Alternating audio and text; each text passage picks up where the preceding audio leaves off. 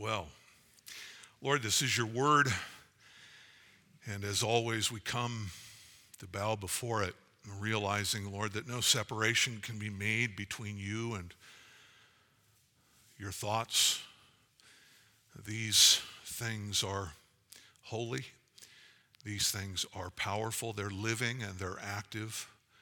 All that you have said, Lord, it is perfect and pure and able to give the knowledge that leads to salvation, able to equip us so that we might be fully equipped and ready for every good work.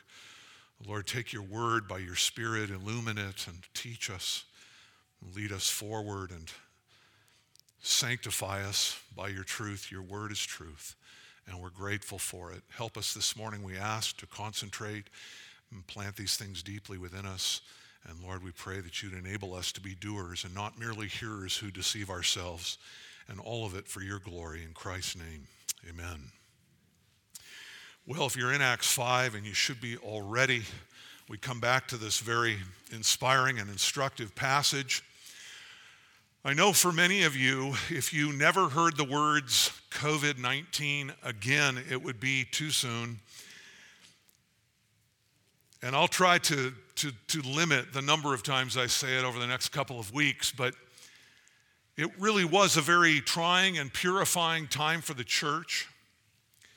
It was for me personally. I know it caused me to work through things, and us as shepherds in this congregation to work through things that we had never had to work through before. We'd never known that kind of governmental regulation and overreach, really. We didn't even really know how to deal with things at the beginning. And we sort of had to work that out along the way. And I've said this many times, I'll say it again. Extend grace to Christians who are seeking to work these things out in order to honor the Lord. And don't assume because somebody's response wasn't your response that they're compromisers or that they're unloving. I mean, there's lots of judgmental type of stuff that can be thrown around in circumstances like this. Most churches, as you know, initially shut down for a brief time to flatten the curve, as we were told, and most of those churches have now reopened. Most of the members of those churches have returned. Sadly, some have not. And you've got to ask, if you remember back, what were the motivations behind shuttering the church? What were the motivations for social distancing or for wearing masks? I think it's fair to say that love was a primary motivation on the part of most of the people I knew in the way they thought through these things. In the beginning, we didn't know how serious this might be. Love protects, and churches sought to protect. Individuals sought to protect loved ones, relatives, the elderly, the infirm. That was one motivation. There was another motivation, that is the motivation of fear. Fear of death, fear of reprisal from the governing authorities, right? We began thinking about the what-ifs of the sheriff's department or the police department would burst in here and begin to do things to us that we've only known to be done in other contexts and other countries. There was fear of what others might think who didn't agree with our position. There was in the heart of most Christians, I suppose, maybe the dominant motivation was a desire to honor Christ's commandments. Christ commanded us to love one another. Christ commanded us to honor the governing authorities. Christ has commanded us to be in subjection to those authorities, and we're familiar with that from 1 Peter 2, Romans 13, the book of Titus. And there were also an entire other set of commandments. We were called, as we are, to preach the word of God in season and out. We were called not to forsake the gathering and the assembling together, as is the habit of some. We know that it is our Lord's will that we live out the one another's. Those are not merely things that we hold as priorities in life, but we actually seek to live them out in devoted fellowship. And as I was thinking through some of these things this week, actually preparing for next, it occurred to me that all of these same questions at one level or another must have been in the minds of the disciples in the early church. How does one love God and love man in the midst of circumstances that are trying and hot? How does one respond to the edict of the king? Will I fear God, or will we fear the king? What does it look like to honor those in authority and to be in subjection to them when their edicts contradict God's commandments? Which is worse, to compromise your call or to go to your death? These are questions that most of us had really never even thought of before in our country and in our context. But it's all there. It's all there in the first century. And the temperature there was far hotter than it has ever been for us. And so this passage really is very helpful in trying to think through the relationship between government and the church.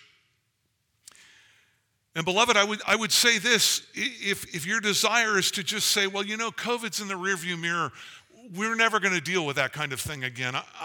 I don't think that's true. There's been a shift in our society. There's been a shift in the thinking of many. And COVID was a great revealer of some of our motivations. And COVID should also, it was a gift, frankly, from God in some ways, because it helped us to think through these things in advance. I think if persecution had come hot and heavy, the church would have been surprised at how weak it really is in America. God has given us the opportunity really to begin to think through these things before they come in a new way, a fresh way, a more difficult way. And so we want to take this passage and allow it to help us as we move forward. We come really to what is the final message in this section, this elongated section. Chapters 3 to 5 really all deal with one flow, one story, one series of events. Next week, we'll devote the entire message to this issue of the relationship of the church and government. But right now, we want to pick up where we left off last week. You remember the apostles are fresh out of jail, and they are preaching again in the temple in direct contradiction to the commandment of the Sanhedrin. The Sanhedrin, you remember, is the supreme court of Israel. They were given authority by Rome to be the political and religious governing body of Israel. They were fundamentally responsible in Rome's eyes for keeping peace at the temple, and that peace is now being threatened. It was comprised of 70 men and the high priest, for a total of 71 men. It was made up of Pharisees and of Sadducees. These were the very men who had tried and condemned Christ and crucified him. And now the apostles stand before them. Peter's seen these men before. And this is a powerful and intimidating tribunal. They convened every day except the Sabbath to handle the day's business, and here they are gathered again at the temple. You remember I told you they sat in a semicircle, these 71 men, imposing men, academic men, hard men, hypocritical men, men who were determined to hang on to their power and to squash anyone who would threaten it. And they would set the accused in the midst of that semicircle to examine them. It was to these 71 men that Peter replied, whether it is right in the sight of God to hear you rather than God, you be the judge. For we cannot stop speaking about what we've seen and heard. And Peter then and the church, after their release, went out, and they were all filled with the Holy Spirit, and they began to speak the word with confidence. And this led to a popular uprising. There were many, many, many people coming now to hear the apostles preach at portico of Solomon's. Did I get that right? There we go. Solomon's portico. They are standing. You remember that's in the outer reaches of the temple. They're under a shaded area. It could hold thousands of people. We have now tens of thousands of people coming as part of the church. They're bringing their sick. Miraculous things are happening at the hands of the apostles. And this Sanhedrin draws them in, examines them, and puts them in public jail. They're going to make an example out of them. And you remember they were miraculously delivered out of that jail by an angel who leads them out, and then that angel gave them instructions, a threefold commandment. And every one of these things was in direct opposition to what the Sanhedrin had required of the apostles. First of all, you're going to go right back to the temple where you were arrested. Secondly, you're going to stand before the people and you're going to speak. And then thirdly, you are going to speak the whole message of this life. You're going to preach the full gospel. And that's precisely what the apostles did. Early in the morning, in obedience to God's command, the apostles are preaching before the masses who are ascending to the temple for the morning prayers and the morning sacrifice. And at that very same meeting, or that very same time, a meeting has been called by the Sanhedrin. Look down at verse 21. Notice in the second half, now when the high priest and those came with him, they called the Sanhedrin together, don't miss these words, even all the council of the sons of Israel. In other words, this is super serious. This wasn't a few of the Sanhedrin getting together. This wasn't a partial gathering of this august council of men. No, everybody needs to be there. Every seat needs to be filled. There is a critical issue before us. And so they send to the jail to bring the apostles in for arraignment and examination. And they find that the apostles are not there. And they find that the doors are locked and that the guards are on duty and they're alert. They're not sleeping. And that's where we pick up in verse 25 when some anonymous person comes in and tells them that these men that they had imprisoned were in the temple preaching the word to the people again. Look at verse 25. But someone came in and reported to them, the men whom you put in prison are standing in the temple and teaching the people. There was a long pause, I think, after that announcement. Imagine these men, religious men, yes, but men vested with all kinds of political power. They were not used to this kind of defiance. The last time they'd seen this kind of thing, well, it was Jesus. And Jesus' followers are like Jesus. And here Jesus' apostles, his sent ones, come in to stand before these men. And they're told they're not in the jail. And you've been there as a parent. I know you have. Susie and I recently got a puppy. We've been there a lot. And you find yourself saying dumb things to a dog like, I've told you 100 times. Stop chewing on my socks. And the dog is deliberate. There is nothing more irritating than deliberate disobedience. And so you've got to begin to get a sense of what's going on here. There's nothing funny about this in the minds of these men. They are openly, the apostles are disobeying every single detail, and every fire-breathing threat that the Sanhedrin has made has been extinguished and utterly ignored. And the apostles now are proclaiming again the word of life to the masses. And we see in verse 26 this shift in momentum. If you're an athlete, you understand this. If you played team sports, whenever things were not going well, coach would talk about, we need to stop the bleeding. We need a shift in momentum. Momentum shifts are very important, and the Sanhedrin has had the power. The Sanhedrin were the ones who were feared. The Sanhedrin had authority, but now the authorities are beginning to tiptoe around the apostles.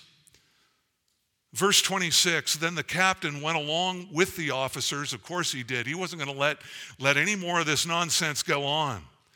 And he proceeded to bring them, that is the apostles, back without violence, for they, the soldiers, the officers, the temple guard, were afraid of the people that they might be stoned. Do you see the shift? Now, the people never really liked the Sanhedrin much, for all the reasons that we've already mentioned about their hypocrisy and their authority and their arrogance and all of those things. But they had power, and the people feared them. And the people are fully aware of all that's gone on with the apostles to this point, the multiple arrests and all the warnings and all the rest.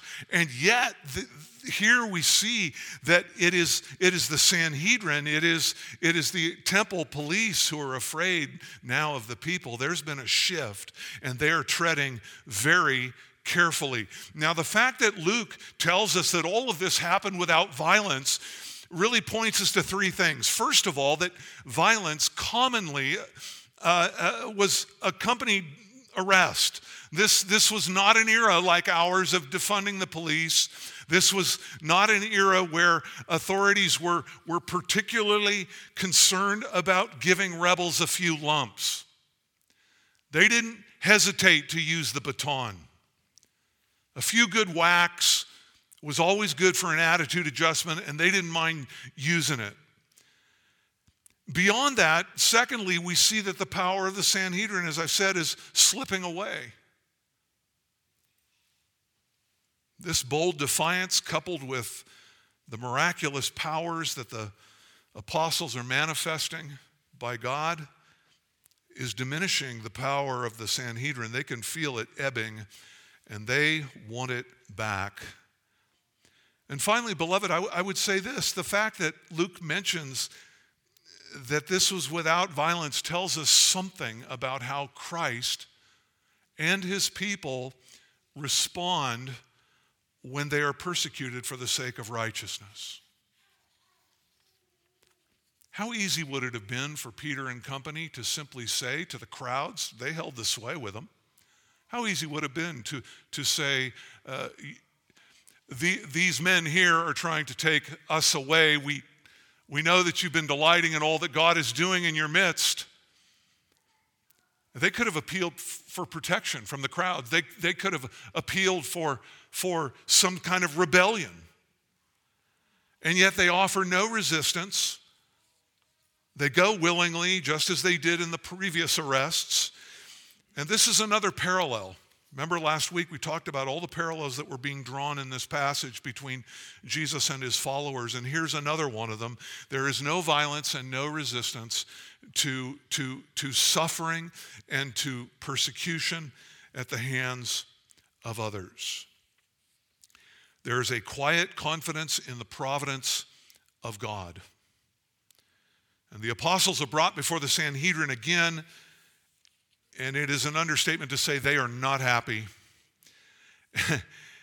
There's nothing low-key about this moment. In fact, if you look down at verse 33, just to tell you how serious it is, note that when the Sanhedrin heard this, they became furious and intended to kill them. So that's the level that this is at. This is a meeting in which life or death will be determined.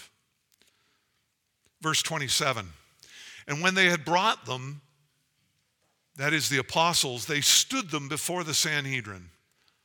And the high priest questioned them, saying, "We strictly commanded you not to continue teaching in this name." Interesting. The high priest questioned them. Was that a question? "You have filled Jerusalem with your teaching and intend to bring this man's blood upon us." Is that a question? They're statements. But there are questions. There are two questions that are in there. And before we get to those two questions, it's interesting again to note that nothing is said about the great escape from prison. You remember there's irony in this because the Sadducees did not believe much in the supernatural. They denied the existence of angels. It was an angel who led them out. They denied the miraculous. It was an angel who opened, then locked the gate, and even set the alarm. So this is something that has got a measure of humor about it as we read.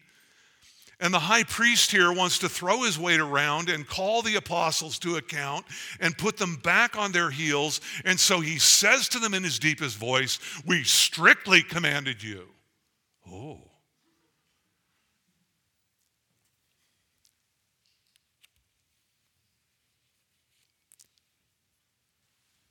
Interesting, too, that they can't even bring themselves, the high priest, to mention Jesus' name, can they?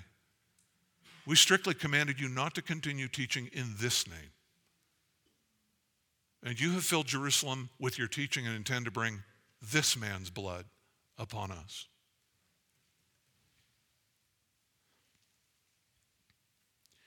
You think the murder of Jesus might be haunting them? Again, British commentator in typical British understated styles, F.F. Bruce says, "They seem to have a curious reluctance to pronounce the name of Jesus."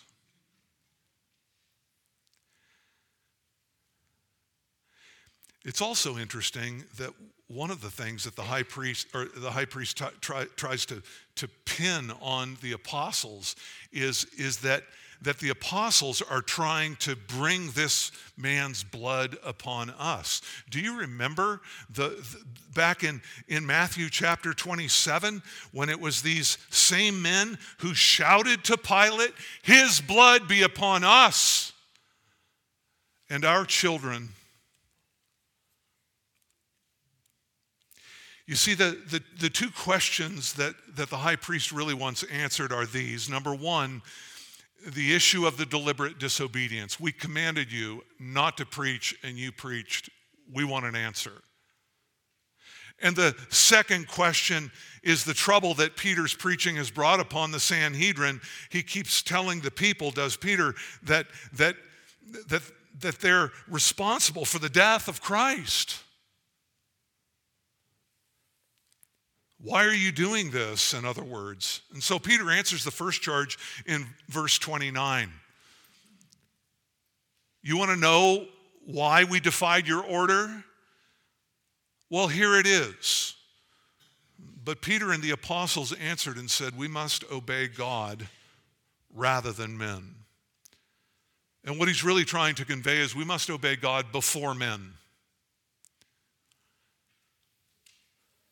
And this we laid down last week as a principle, this principle of the higher authority. It's very basic, it's non-negotiable. When men command what God forbids or they forbid what God requires, we obey God always and without hesitation, immediately. There is no question and there is no wavering. You remember the three men by the name of Hananiah, Mishael, and Azariah, better known to you, I'm sure, as Shadrach, Meshach, and Abednego. You remember them? They were required to fall down and worship before Nebuchadnezzar's golden statue, and they refused, choosing death before idolatry. Let me just read to you a short segment. This is from Daniel chapter 3 and the second part of verse 15 through 18. Nebuchadnezzar says to these men, "But if you do not worship, you will immediately be cast into the midst of a furnace of blazing fire. And what God is there who can save you out of my hands?" Shadrach, Meshach, and Abednego answered and said to the king, "Oh, Nebuchadnezzar, we do not need to respond to you with an answer concerning this matter." I mean, do you really doubt what we're going to do? We don't even, you know already. The lines are drawn and we've made our loyalties clear. He says, if it be so, our God whom we serve is able to save us from the furnace of blazing fire, and he will save us out of your hand, O king. But if not, let it be known to you, O king, that we are not going to serve your gods, and we will not worship the golden image that you have set up. Moments like those are defining moments. You ever taken a stand like that?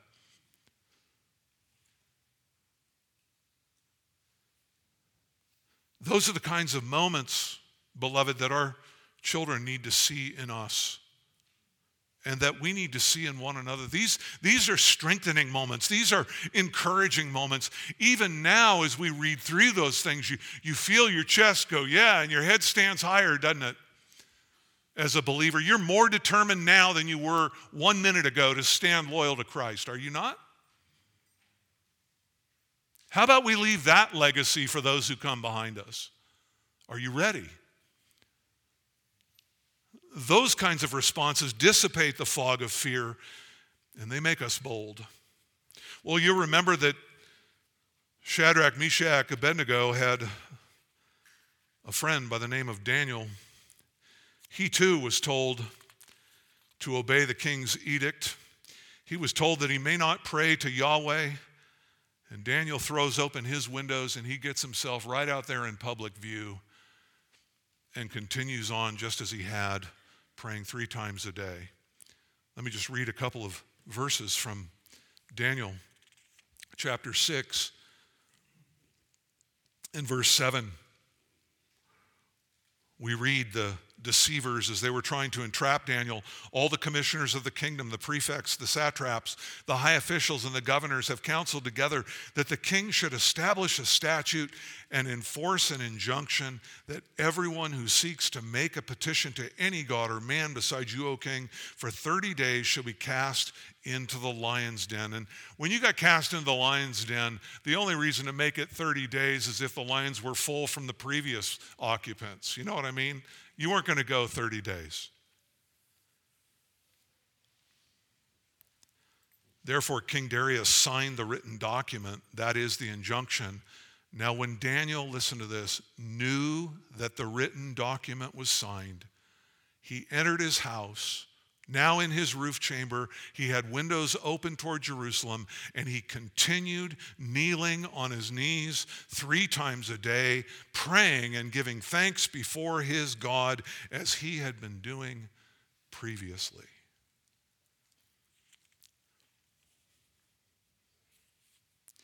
Men, that'll put spiritual hair on your chest, as my father used to say. It is not Nebuchadnezzar who rules.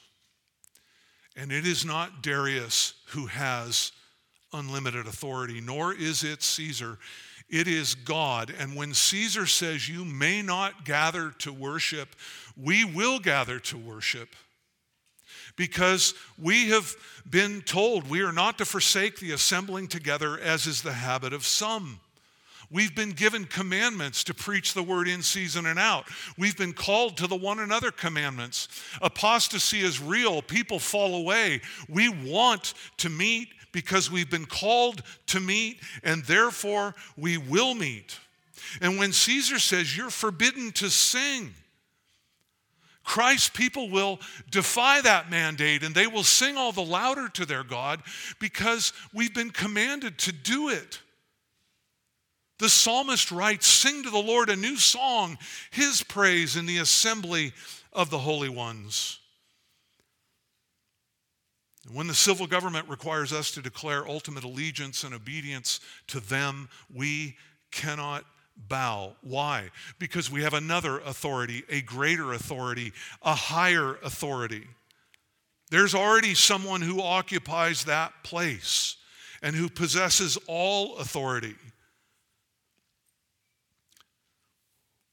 COVID should have taught us that. We should cling to that. That principle, we should own it.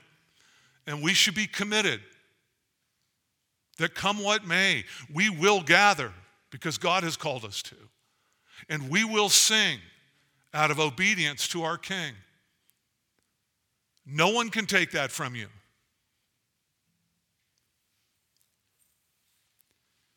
And I understand that it puts you on the horns of a dilemma because if we do it, we may be punished, but that's okay. We'll talk about that more next week. You're going to see that very thing happen even in our passage. You see, the problem is the Sanhedrin has assumed an authority they do not rightfully possess. They wanted one thing, God had commanded another, and Peter and the apostles must obey God rather than man. And the very thing that Peter has been forbidden to speak, Peter goes right back to speaking right in their faces. There's a second charge, and that is that Peter keeps telling them they're responsible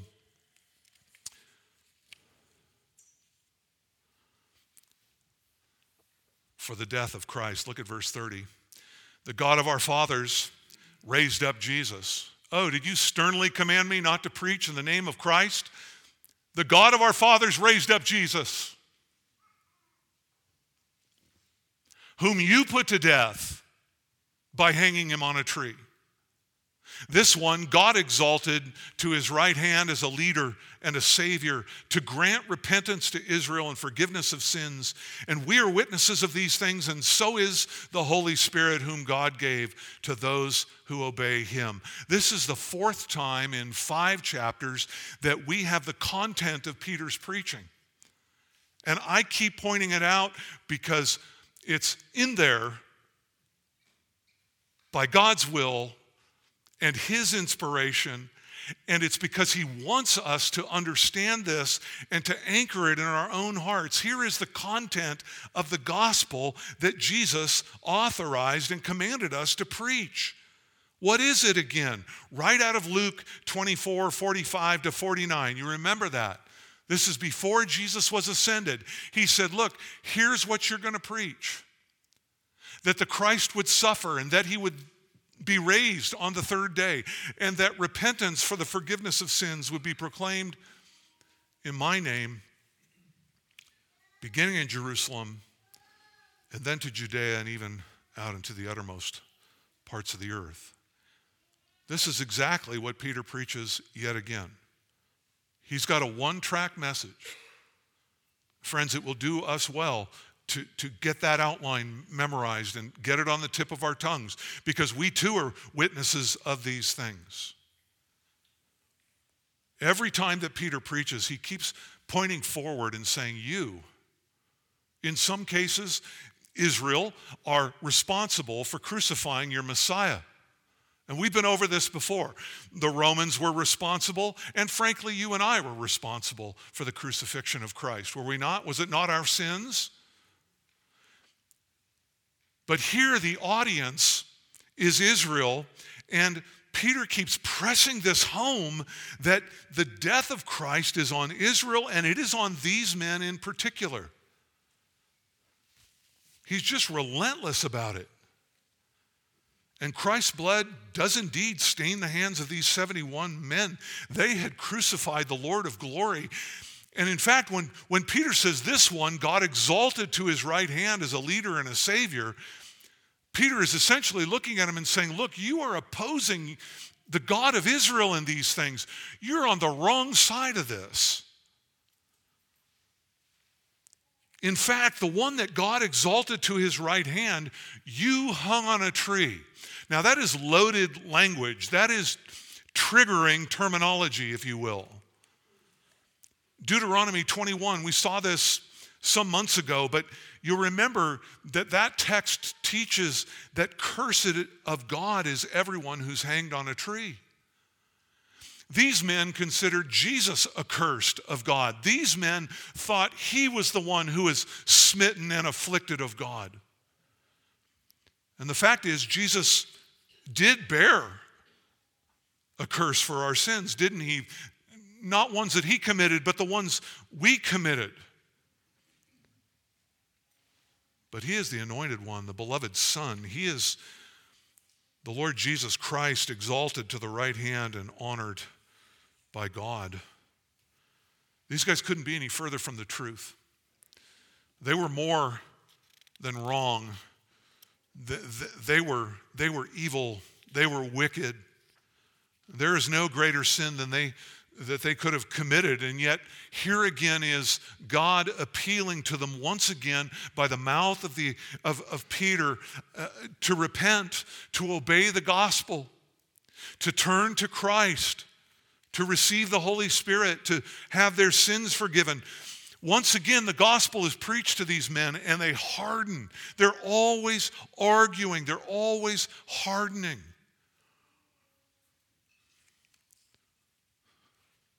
So intense was the conviction that it stirred them to murderous intent. Verse 33, but when they heard this, you see, that was the trigger. That was enough for them. This idea that they were God's opponents or that they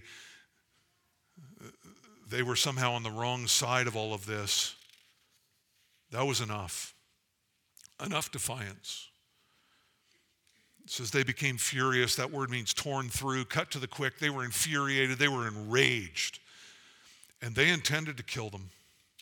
That same word is used, by the way, in Acts 7:54, that they became furious in their hearts and began gnashing their teeth at Stephen. And you remember how all that panned out. They're breathing death threats. As far as they were concerned, it was time for these apostles to meet the same end as their leader and savior. Envy and pride had driven these men all the way to the brink of bloodshed once again. And it was then that one of their number, a Pharisee by the name of Gamaliel, spoke up and brought some sanity to all the fury. You remember Gamaliel? He was the one who educated Saul, the Apostle Paul. Gamaliel was a famous teacher. He was beloved. He was highly regarded. And here he proves to be a man of moderation in the midst of all of this testosterone and masculine passion. Verse 34, a Pharisee named Gamaliel, a teacher of the law, respected by all the people, stood up in the Sanhedrin and gave orders to put the men outside for a short time. And he said to them, that is to the Sanhedrin still gathered, men of Israel, take care what you propose to do to these men. For some time ago, Theudas rose up claiming to be somebody, and a group of about 400 men joined up with him, but he was killed. And all who were following him were dispersed and came to nothing. And after this, a man, Judas the Galilean, that's not the Judas you know, Judas the Galilean rose up in the days of the census and drew away people after him. He too perished, and all those who were following him were scattered.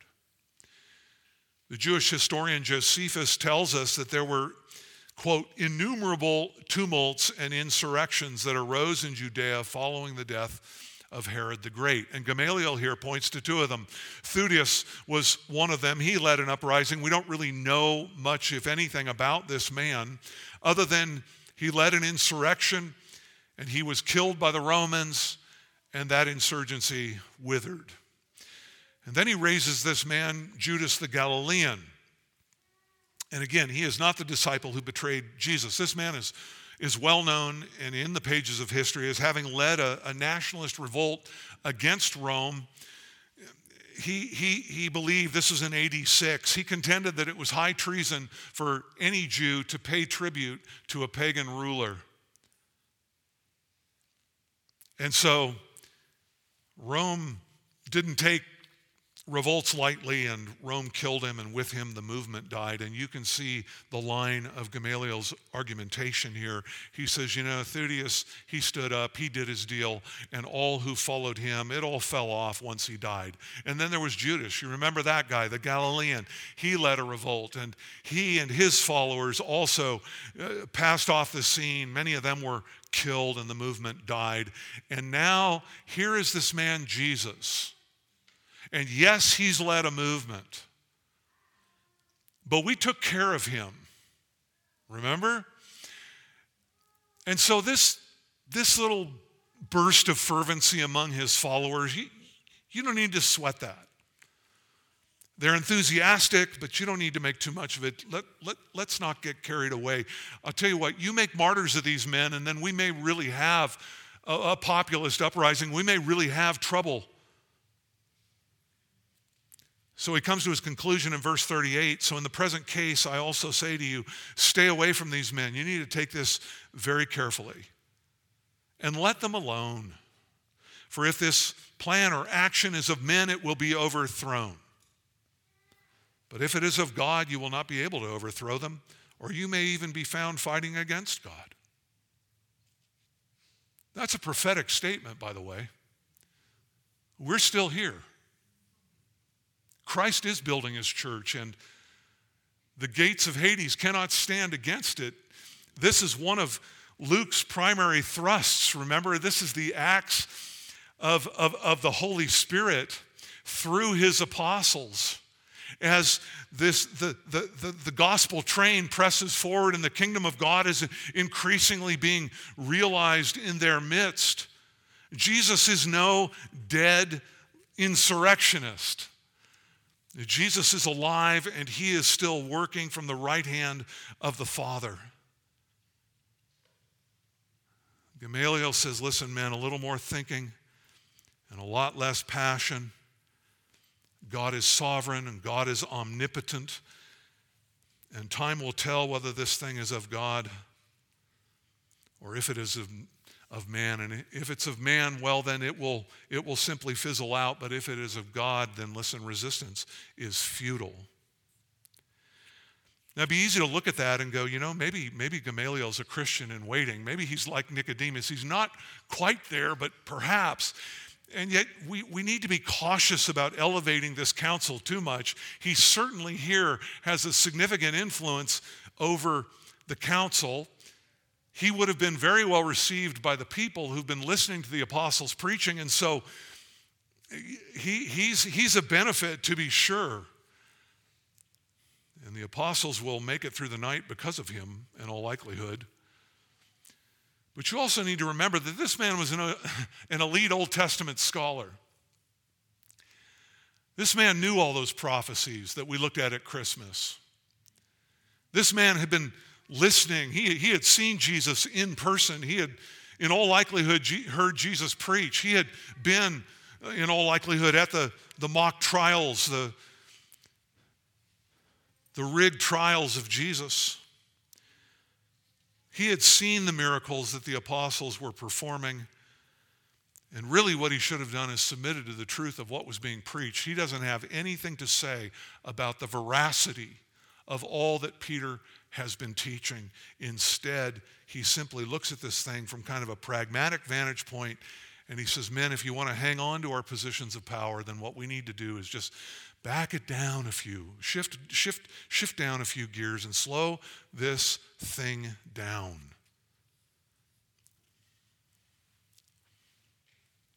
He tells them, don't act rashly. Verse 40 tells us that they followed his advice.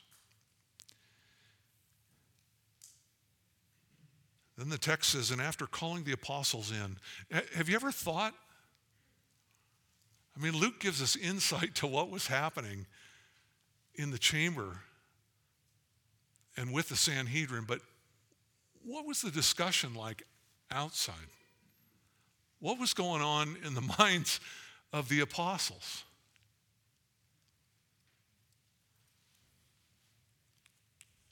Were they fearful? I think there may have been an element of that. As one wise pastor pointed out to me, you only die once. And anytime you go through something for the first time, there's bound to be some apprehension. Do you think they were wrestling with this? Is this all worth it? Let me ask you, did they have wives and kids at home?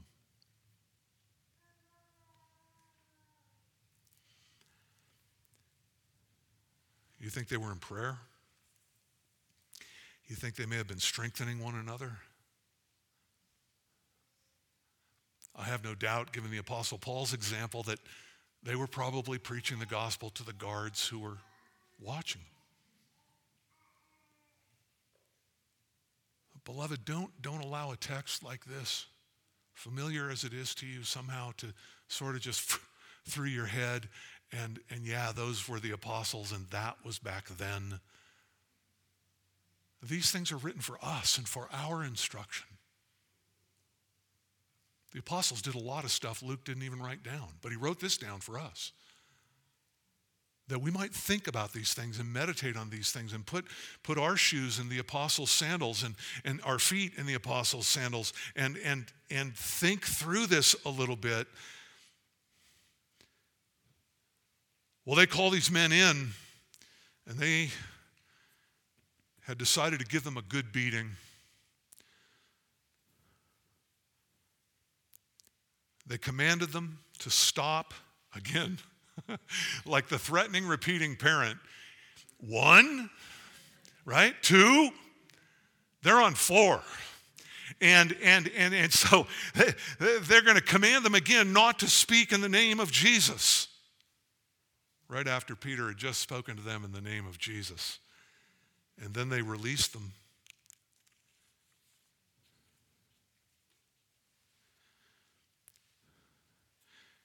But they decided to leave them with some scars this time. This word beating refers to a flogging or a whipping. There was a 3-stranded strap of cowhide that they would use that were long straps, and they would strike the front of the body and then the back of the body, and these lashes would wrap around, and then they were pulled off so that the back and the chest became flayed and swollen and bloody. These guys quite literally had blood on their jerseys.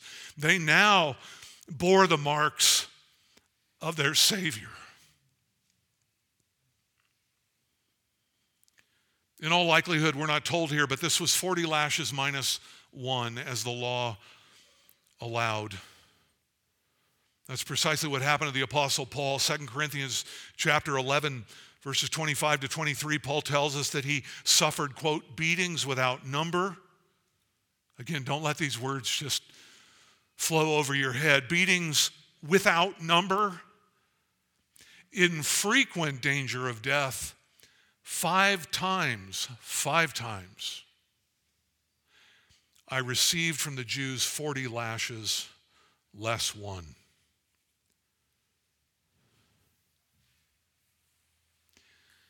These men now bear in their bodies the stigmata. We get the word stigma from it. They were branded with a stigma. When they went down to the Mediterranean for a day at the beach and they took off their shirts,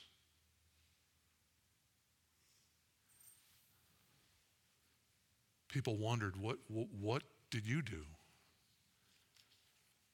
They had the brand marks and the scars of their Messiah.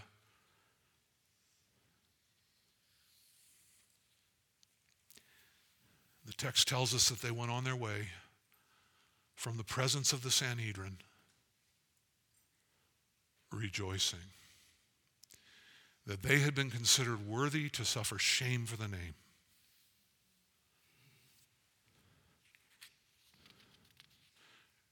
Rejoicing that they had been considered worthy. Considered worthy by who? Who considered them worthy? You're right. You can say it. Who? God. They had the approval of God. Doesn't matter what man thinks. These stripes are evidence We pin a Purple Heart on people in this country who suffer injury at war. These stripes on my body are evidence of the approbation of God on my life. Now, to the best of my knowledge, no one in this room has been struck for Christ's sake. Perhaps you have, and we need to hear it. But I do want to ask you this. Is this the way you think when you get that condescending smirk from somebody that you speak of Christ about? Do you say in your soul, do you go back to your car with joy in your heart, God is pleased. I bear the reproach of Christ. And when you face the rejection and the shame you endure for identifying yourself with Christ, walking like Christ, living like the light so that it impacts this dark world, do you slump back to your car saying, man, this never works? Or do you stride back to your car saying, Lord, you told me. You have told me this is the way it was going to be. If they persecuted me, they will persecute you. There will be persecution for all who desire to live godly in Christ Jesus. Blessed are you when people revile you and say all kinds of evil things about you on account of me. Beloved, we must take these things to heart, and we should see them in the lives of these men. And it ought to move us to be all the more committed to strive forth with greater courage, not slink away in cowardice. Oh, let it motivate us. And may we, like them, look at a situation and say, you know what, I'm terrified, but I will choose to enter into that suffering because it pleases Christ, whether anyone is converted or not. It pleases when the gospel is preached and Christ is upheld and the sinner is redeemed. Oh, that glorifies God for his redeeming power. But it glorifies Christ when the gospel is preached and his messenger and his message are rejected. And the unbeliever walks hardened in heart all the way to hell,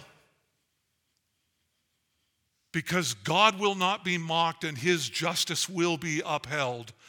And there will be wrath and indignation for everyone who rejects Christ. You see, there's glory when both happen. You're successful in the eyes of God either way.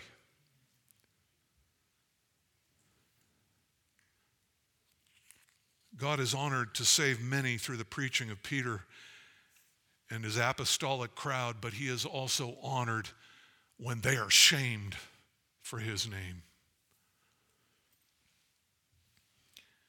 This rejoicing is a perfect participle. What that means is that this was not some brief emotional reaction.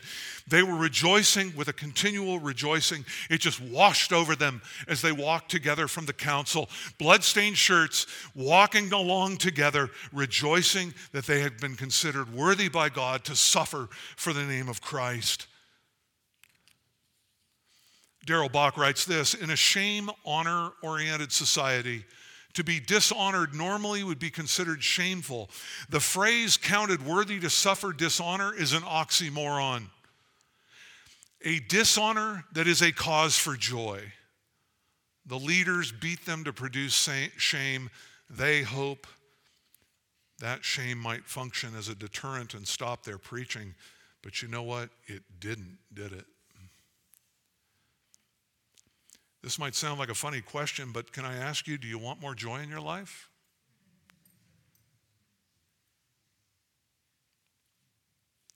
Joy comes with risk. Joy comes with obedience. Joy comes by living a life that shines the light of Christ, walking in a manner worthy of your calling, and joy comes by opening your mouth and speaking that which you're terrified to speak. But know this, that the end result of speaking will be a multiplying of your joy. Do you want joy? Preach Christ. Bear testimony for Jesus. Rejoice and be glad, says Jesus, when this kind of thing happens to you. So their attempt to douse the flame only poured fuel on it. Let's look very quickly. Verse 42, and every day, don't miss these words, he just piles them up.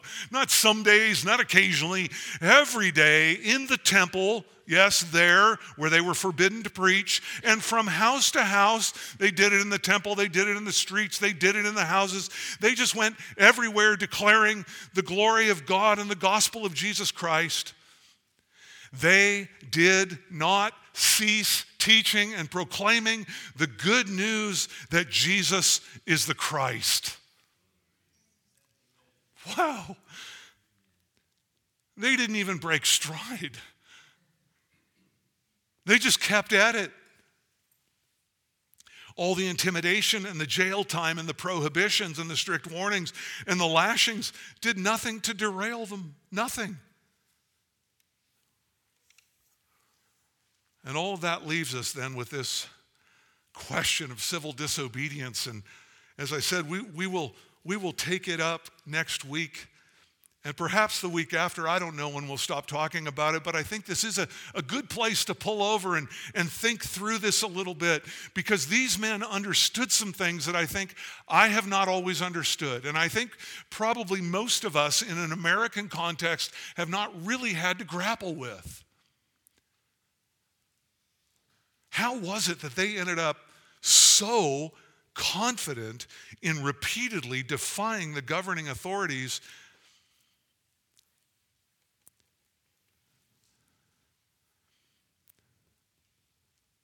They preached and were forbidden, to which their response was to preach, and then they were forbidden.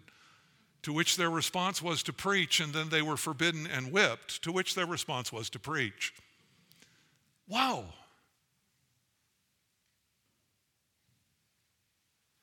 I can hear all kinds of stuff. Do you think the Lord's closing a door for us men? I think we should go underground. You know, Peter, we could do this house to house and the whole temple thing.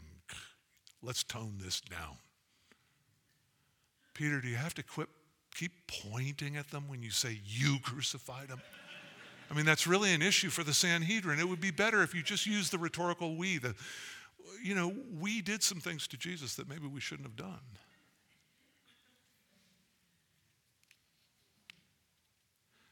No, beloved, they did not cease teaching and proclaiming the good news, and it is good news, that Jesus Christ gave his life for sinners, bearing the infinite wrath of God which they deserved in his own body, that we might have the forgiveness of sins, and living a life that was righteous, that fulfilled the law in every respect. He was truly morally perfect in every way, shape, or form, without sin. And he gives that righteous qualification to all who hope in him, so that we might dwell eternally with him in heaven and enjoy the blessings of love and fellowship and harmony, and it's beyond description. All of that is good news for humble sinners who will acknowledge their need and come to Christ and bow the knee. And so the question arises, what about the clear teaching in the Bible to honor civil authority and to submit to them, to subject yourself to them? We read about it in Romans. We read about it in 1 Peter. Were the apostles right to be so uppity? Well, you already know my answer to that question anyway. God was pleased with their defiance. Thinking about Peter, he had taken a stand to oppose authority in the past, hadn't he, with a sword in his hand. And Jesus gave him a severe rebuke. Why was this time different? What makes it different? I'll say this, Peter and the apostles handled this beautifully, perfectly. And there's so much to be learned by their example, and I look forward to drawing back on this. And as I said earlier, history, both recent and ancient, proves that this relationship between church and state can be very, very trying. Many people have lost their lives because of it, and thankfully God has not left us without his all-sufficient word and clear instruction in it, so I hope you'll anticipate being here next week when we'll consider that relationship more closely. Well, let's pray as the music team comes forward. Father, we thank you for this word of encouragement. We thank you for these men who were filled with the Holy Spirit, made strong by the Spirit of God, confident in the Word of God, eager to preach, bold enough to stand before the highest power in the land, who easily could have taken their lives. Lord, we look at this and we confess that we are weak, that we need your help. I do pray, Lord, that you would strengthen us, that our back would be straighter and our legs firmer and our voices louder. And Lord, that you would use our lives as a testimony to your grace, that we would not, with the Apostle Paul, that we would not be ashamed of the gospel, knowing that it is the power that you utilize to save both Jew and Gentile alike. Lord, help us to live with an abandoned obedience that is without fear. Help us, Lord, to stride forward in doing what's right, and all of it, again, for your glory, not ours, for your pleasure, that you might be honored, and Lord, that we might bring you glory forever and ever. These things we ask in Jesus' name. Amen. Now to him who is able to keep you from stumbling and to make you to stand in the presence of his glory, blameless with great joy. To the only God, our Savior, through Jesus Christ our Lord, be glory, majesty, dominion, and authority before all time and now and forever. Amen. The Lord bless you.